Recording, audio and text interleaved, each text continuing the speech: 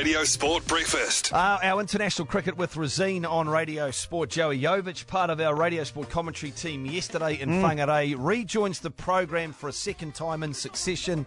Joseph, welcome back in, man. Yeah, welcome back in, boy. Hello, lads. Great to see you all. And I hear that Devlin had to stay in the office a little bit longer than expected. Yeah, he did. It was great. Everyone loved it. It was bloody good. What kind of do you prepare Croatian food for Christmas, Joey? Oh, yeah, we have a bit of that, mate. The old lamb on the spit. You can't go wrong, and a little bit of seafood with it as well. So certainly looking forward to Christmas, and certainly looking forward to enjoying some good home Christmas dinner. Brilliant. Hey, yesterday, it was interesting. The audience got to see Chris Henry-Gale. They got to see Doug Bracewell back in action, and then they had their own little bit there where Doug gets some first ball back into one-day cricket, which was great. But that game yesterday, it was interesting with the wrap-up and the way that it kind of dawdled a little there in the New Zealand chase along the way. What do you make of those two teams when you've seen them? Have the Windies got a chance to win a game? Yeah, it's an interesting point. Yeah, it did dawdle along, and I think it did start from the Chris Gale start as well. You know, never got going the first 4 overs. I think there was only a wide scored, and you've got to say well bowled, good bowling from Southey and Bolt to lead the innings. But yeah, the innings dawdled along. Have they got a chance at West Indies? They've got a lot of work to do. I think they really didn't fire a bullet yesterday. I thought they struggled throughout. Even in the field, you know, they only posted 250, but you know, I think Holder's got to think outside the square a little bit to create a bit of pressure with his fielding, and the bowlers didn't obviously back that up as well. Yeah, that whole fielding thing and bowling to a field was very interesting, and I saw it there a few times, and I heard you guys talking about it as well, particularly with Worker scoring square of the wicket so often. Why do you think that there was not really much of a change to the West Indian field?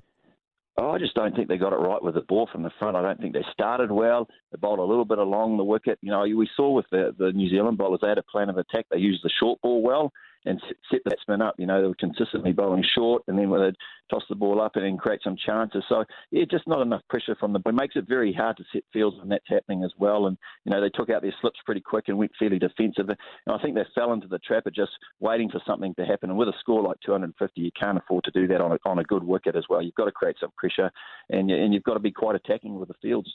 You called it yesterday with us, Joey. You said they'd need 300 batting first. Do you think you had that number kind of about right?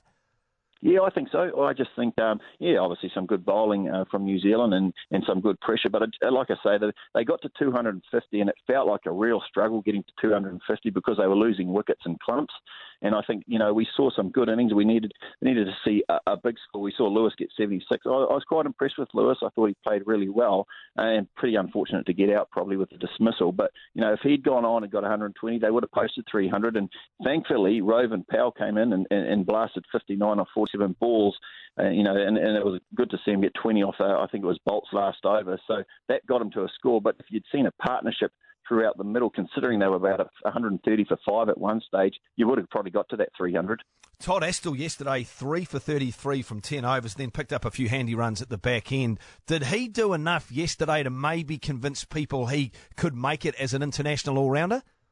Certainly, I was impressed. I was really impressed with Todd yesterday. You know, he came on at a time, and you know, 3 for 35 off 10. What we did notice with him, he bowled a lot of his wrong uns, and they actually turned more than his leg spinner. So I thought he was consistent. He wasn't put under a lot of pressure, but he still put the figures together, and I was really impressed. And not only that, he's obviously a very good fielder, but he came in at a situation when we'd lost a couple of wickets with the bat and finished off the innings with Ross Taylor. So he had a very good all-round performance and could have quite easily been the man of the match as well. Hey, the leg side wide for the Ross Taylor 49 not out. We kind of ironically chuckled. What was your reaction to that?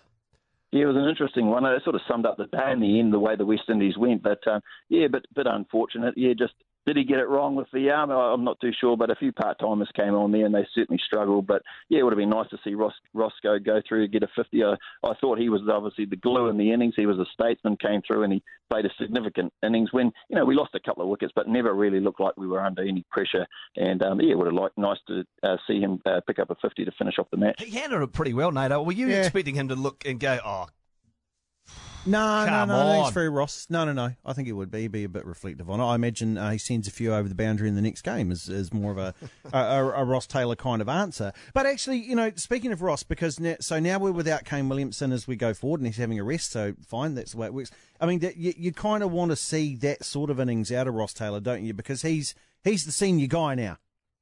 Yeah, and I think he'll step up. Obviously, we lose Williamson. He's going to head off and do his Christmas shopping and have some time out. And, Ross will come in and he'll pick up that role. I thought Tom Latham looked very good as well. Unfortunately, he didn't quite kick on.